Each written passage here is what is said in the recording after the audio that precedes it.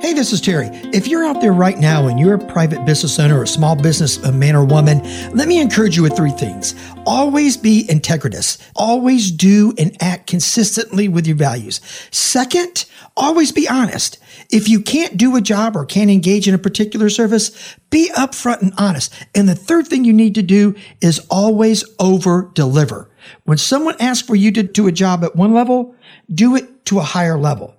Here's what the scripture says, sort of as a warning on the opposite side of that. It says, a man of a crooked heart does not discover good, and the one who is dishonest with his tongue will always fall into trouble. Be honest, work hard, do what you say, and God is going to naturally do what? Give you grace for your journey.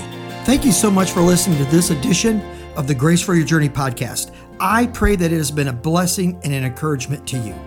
Pass it around if you think it would help somebody. And we look forward to you dropping by again for another episode of the Grace for Your Journey podcast.